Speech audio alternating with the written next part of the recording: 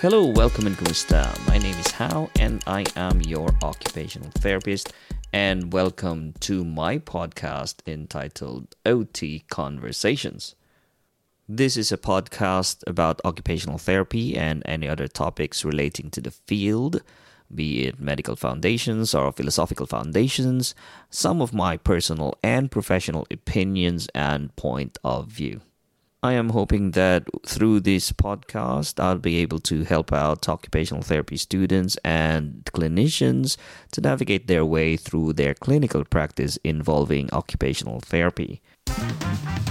Today, we're going to talk about neurological evaluation of the patient whom you are going to do rehabilitation on.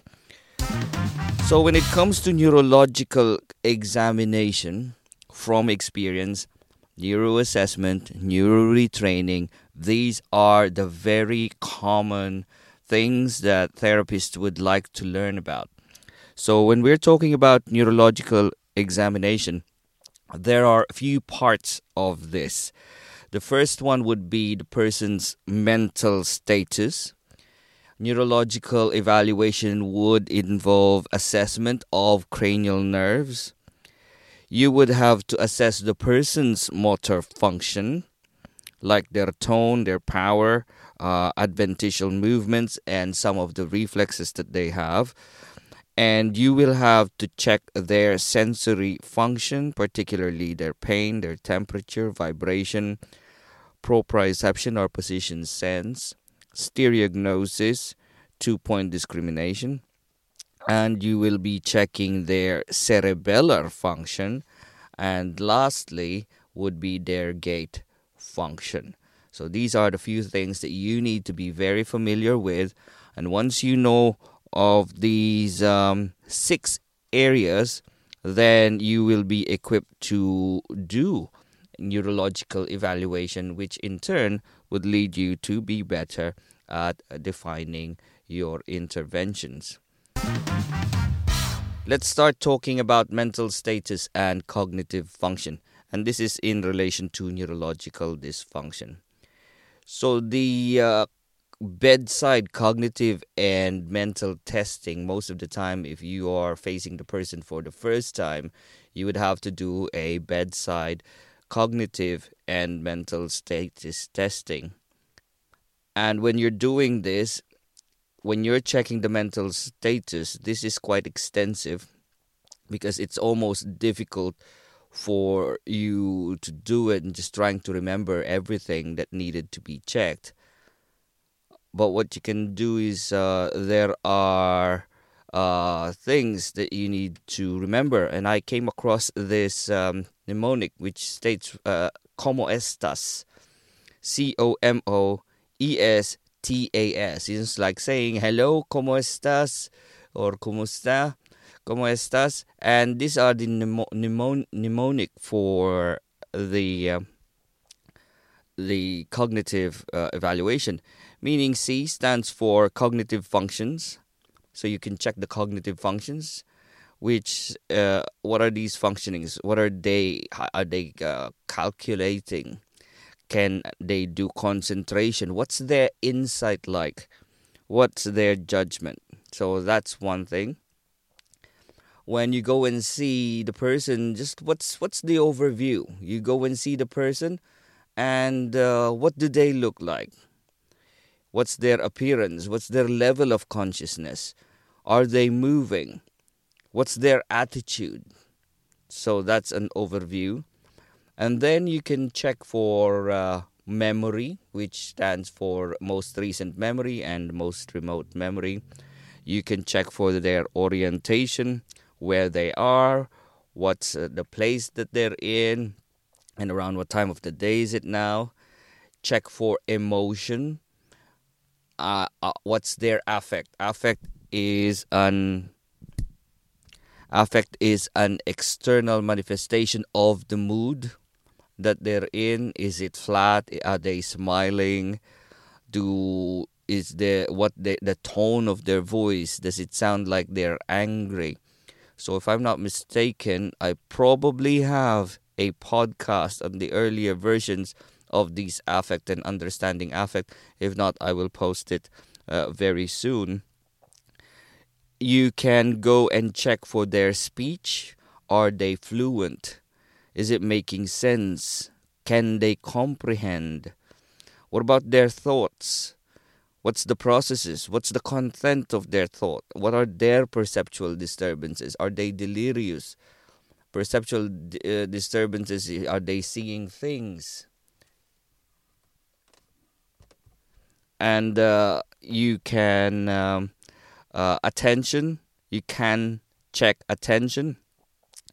You can check for the abstract thinking, their recall, their intelligence, and then anything else that you may have forgotten. So stands for something else. Anything else, like a special particular movement, for example. So anything that you have noticed that you might be able to pick up when you're seeing a patient, because there are always surprises. All right. So again, as an overview, when you're checking the mental status, you check what their cognitive function is, have an overview of what they look like, what's their memory, what's their orientation, their emotion, their speech, thoughts, attention, and something else and anything else for that matter.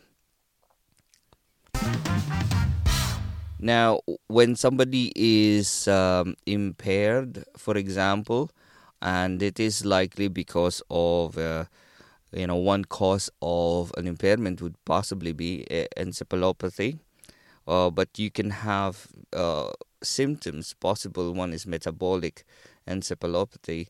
I mean, metabolic being when there is something going on in the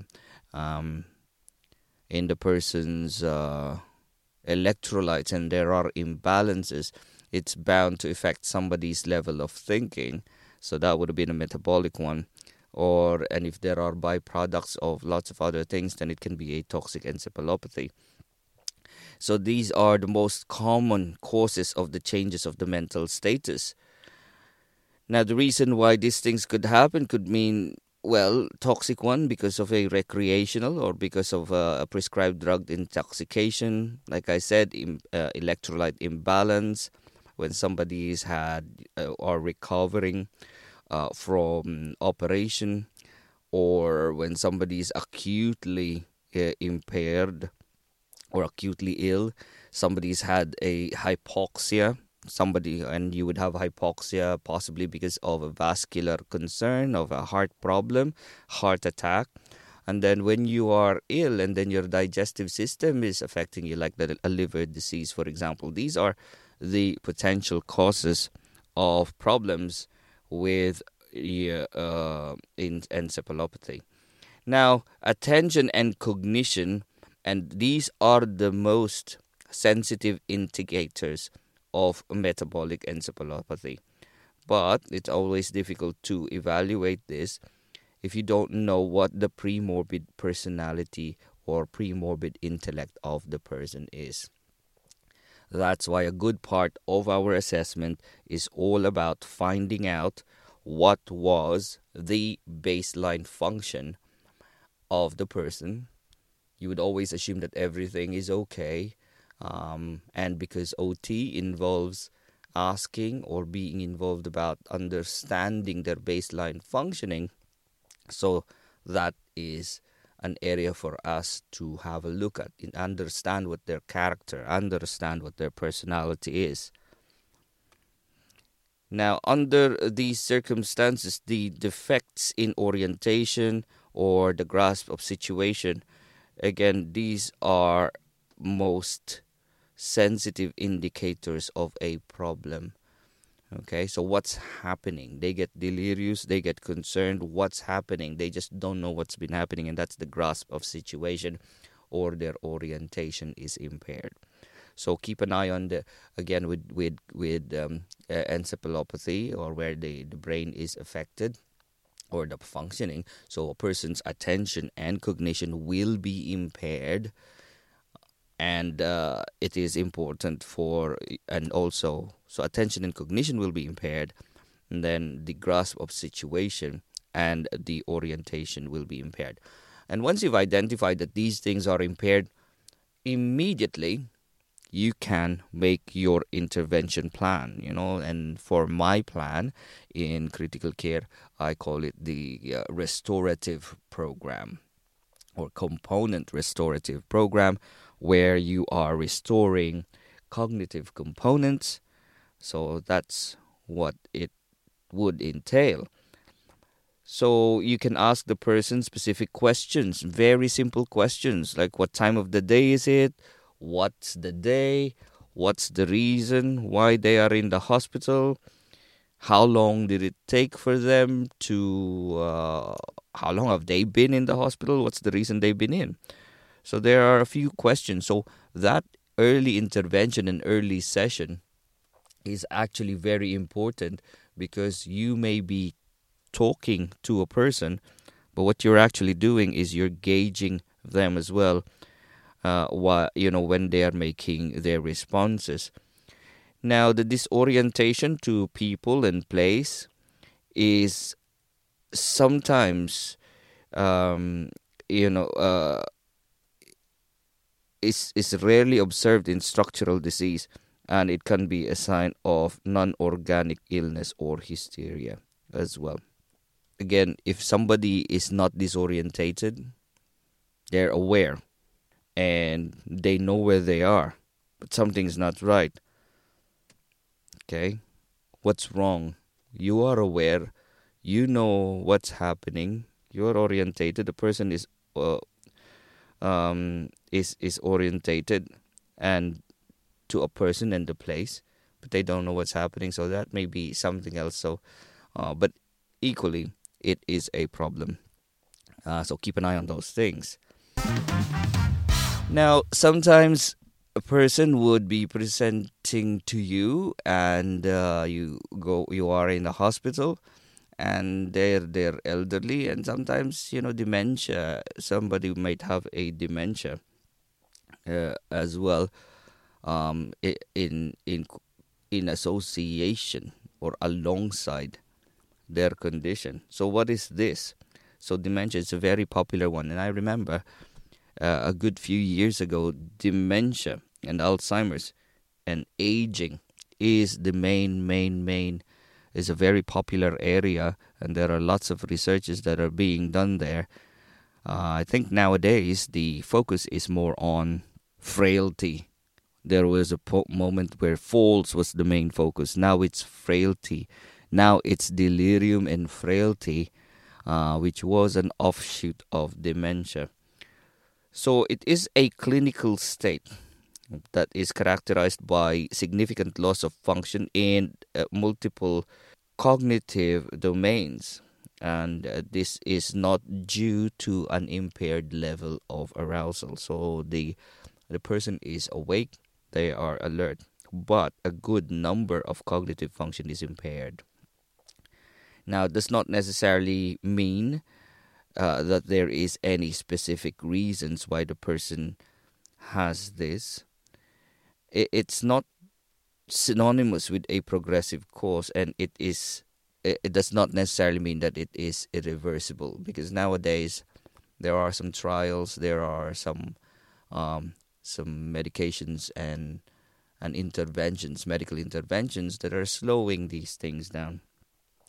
So if somebody wants to diagnose this, it requires serial examinations over the course of time. And what you want to do as a clinician, as an advanced practitioner, is you'd want to document a decline of intellectual function, or a single evaluation of cognitive function that evidences that the higher level of intellectual function, that there was a higher level of intellectual function in the past. So if they were very sharp when they were a bit younger, and all of a sudden it just declines, so that's one of those things that takes you to that diagnosis of potentially this person has dementia. Now, delirium, psychiatric problems, and other focal problems in the central nervous systems, like, for example, stroke, it needed to be excluded. So, delirium, they come to you, they are delirious, they are elderly, please don't be quick in saying that they are dementia or they have dementia. So maybe just a quick problem. They might just have some problems. And during the course of their problems that led them to get to the hospital, they might build up that they're becoming confused. So you have to exclude those things. But luckily, as an occupational therapist or as a therapist, you don't have to do that. Somebody will make that for you. Somebody will make that decision or diagnosis for you. And regardless of what the diagnosis is, your intervention will actually be the same, because you'll be working on the symptoms and the functional implications of those problems. Now, another scenario is that you will come across with a person and they will be presenting with some speech problem. So you don't know whether it is a problem of aphasia or is it a problem of dysarthria. So what are the differences between the two? Well, the difference is that aphasia is a problem of language, where dysarthria is a problem of articulation. So this difficulty, arthria, is articulation. So if somebody has a dysarthria, they'd be able to name. They might be able to repeat. The fluency is good, comprehension is good, and it's normal. Now, additionally, the patient can also read without any errors as well. So when somebody has had a dysarthria. So one way to check if somebody, so they are, say you're faced with a patient and they're not communicating, what you can do is ask them to write something down of what they want to say. And if they can write what they want to say clearly, then they do not have a aphasia. It's likely a severe dysarthria. That's why I am not a believer of the writing things down sometimes for stroke patients. Yes, maybe. If it is a dysarthria, then yes. But what will happen is, these picture images that people are, putting in before. I remember that. There were like emojis and people are trying to communicate with emojis. And it's very difficult because these emojis are maybe partly universal, but it depends on the person. So the specificity of these emojis in terms of using it as a communication is really a problem. So I've had concerns about that. So when they say aphasia friendly form and all it was is like a picture or a form filled with multiple emojis, that is very difficult because these are visual perceptual challenges for the person. So if you're assessing for aphasia for the first time, what are the things that we want to see? What are the possible abnormalities that we could be seeing? So if somebody's had aphasia, so the question is, what are the abnormalities that we could be seeing? So one, a person will have difficulty naming the things, and this is called anomia. So when you see the person present some items and ask them to name it, and if they cannot name it, name the object and ask them to point to the object that you are presenting them. So that's one. So anomia is one. Is the aphasia fluent or non-fluent? What does this mean? So fluency, it refers to a normal speech rhythm and output. So that's the fluency. And then use of empty word and incorrect words, for example. So when a person is using empty words or using incorrect words, like for example, kun for a car, you can have like syntactical errors. It can be associated with fluent speech as well. So in non-fluent aphasias, so speech is more generated with a great deal of effort. So they really can't generate I've read some text where say speech is constipated, so they cannot get the words out. So this is non-fluent. They cannot get the words out. And non-fluent aphasias are generally associated with a problem in the cerebrum, and particularly the motor context. So this is Broca's aphasia. So the fluent aphasia, on the other hand, are believed to be more of a receptive. So it's problem with the posterior fissures as well. This is more into in reference to the position of the lesion. So as you can see, on the anterior side of the motor, the speech area, that would be the motor area. The same with movement. And on the posterior side of the Rolandic fissure in the brain, that is now the sensory area as well. So that will correspond to Wernicke's aphasia. So talking about Wernicke's, there are different types of aphasia that can help you define them or label them. So when you're seeing a person and they're not expressing themselves, they have aphasia. So it helps for you to understand or describe what they are. So the first one is the Broca's or the motor aphasia. So in here, the person would have abnormal naming, then they could be non-fluent, but they have a normal comprehension and they have abnormal repetition. So motor aphasia. They can repeat. Okay, they may have difficulty repeating. They may have difficulty, but their comprehension is normal. Yeah. Wernicke's aphasia, so expressive dysphasia, they could have abnormal naming. They are fluent. There could be abnormal comprehension, and there is an abnormal repetition as well. All right. So Wernicke's aphasia, they are fluent. So the difference between the expressive aphasia or receptive aphasia, they are fluent, whereas the Broca's aphasia, their comprehension is normal. So Broca's, Wernicke's, global aphasia. So in global aphasia, you have abnormal naming. They're non-fluent, abnormal comprehension, and abnormal repetition. Everything is impaired, right? Global, both receptive and expressive. So that's global.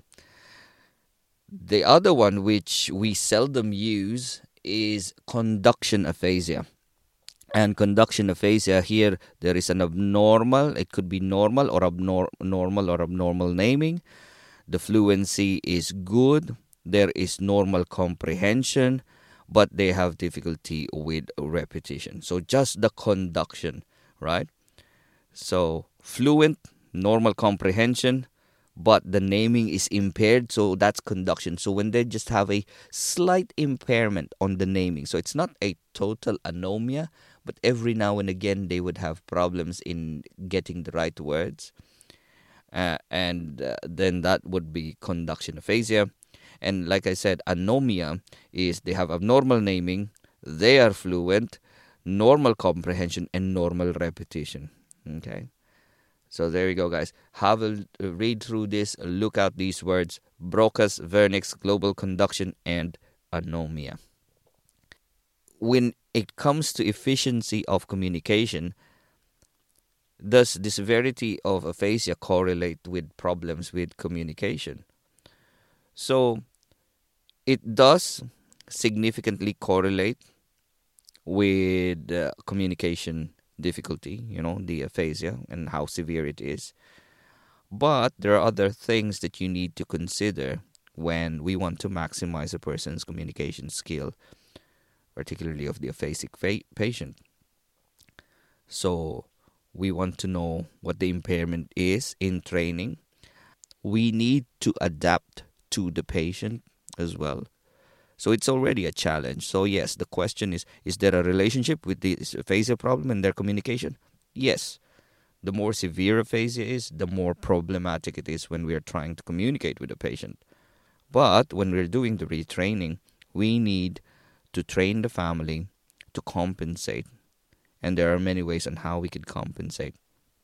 So when we're doing a phase evaluation with patients who's having aphasia, it does include a thorough neuropsych assessment. What this is to differentiate: is it apraxia or is it aphasia, or is it visual constructive difficulties? Is it inattention? Okay, so that's why, although these are communication impairment, it is very much linked, and it has a significant effect on the cognition.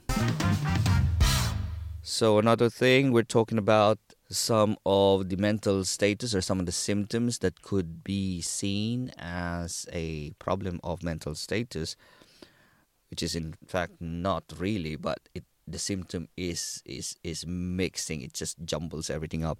This condition or this situation called unilateral neglect. And neglect, unilateral neglect, by definition, it is a lack of orientation or responses to the stimuli presented unilaterally. So neglect, when you're talking about neglect, we cannot diagnose this unless the primary sensory or motor abilities required to sense or orient the particular stimulus are intact. Yeah, so they really have, it's a very severe perceptual problem. Like sensation and movement is intact, and yet they're not attending to it. So it can be unimodal, like just a visual neglect, or it can be multimodal, meaning they have difficulty performing complex tasks such as dressing and eating, and this is when the patient fails to cover the impaired side. Hemi-neglect is most commonly associated with right-sided problems. So if somebody has had a stroke, and particularly the right stroke, right CVA, so keep an eye on this because these are typical symptoms of it. Or when you're doing your thorough assessment and evaluation, and the left side of the body is impaired, so keep an eye on this neglect as well. So it can happen mostly on the right side, but it also happens when on the left side of the stroke as well. So this one is one of the prognosticating factor for a poor functional recovery. If the neglect is present and could not resolve, then it is most likely that the person will be reliant on their personal care, on which case you would need to do supportive interventions. So if you remember the interventions that I mentioned to you before, RAMPs, restore, alter, modify, prevent, and support, so you may have to do that. So how do you check? What are the techniques on how you can assess neglect and inattention? Apart from checking the visual field, because visual field is just visual field. Yeah, so visual field is just a visual field. How do you test it if you're able to sit the person out?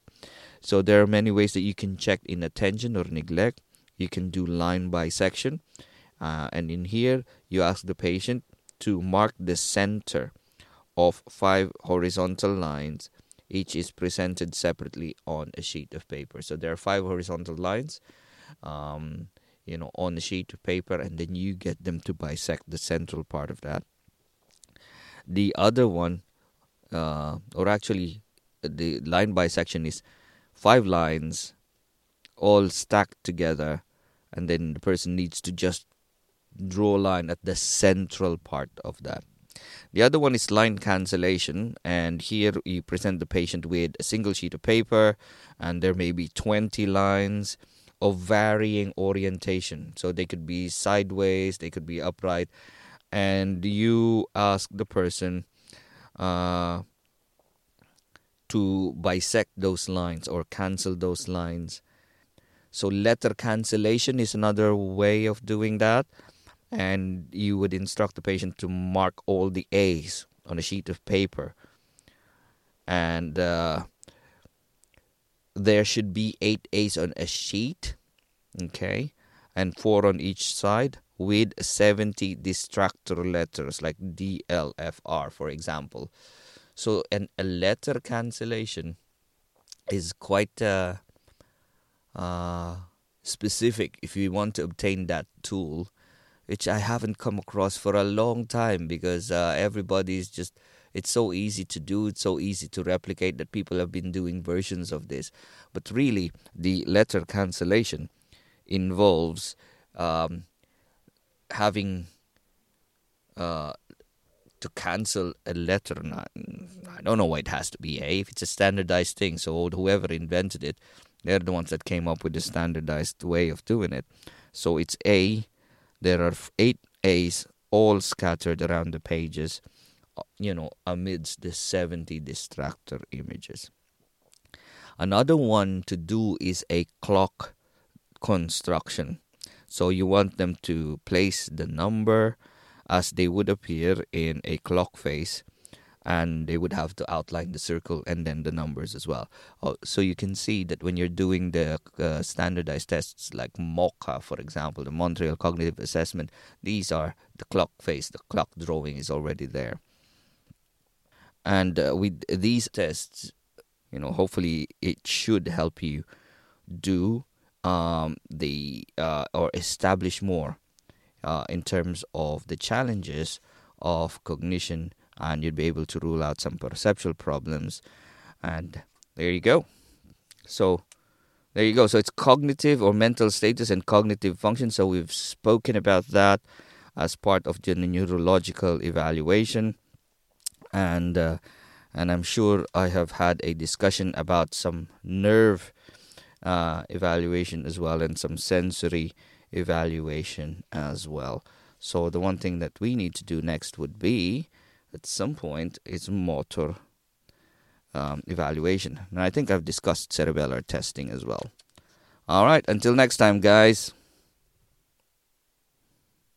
If you enjoyed this podcast, talk to your friends and colleagues about it. Like it, subscribe, share, and do what you can to appease whatever algorithm that is at play. I am but your humble clinician, albeit with years of experience. I have very little understanding of this digital world. So if you have any questions, or if you have topics that you want me to talk about, drop me an email. It's riot.conversations@gmail.com. Just remember, guys, anything you do matters and has an outcome. Until next time, bye.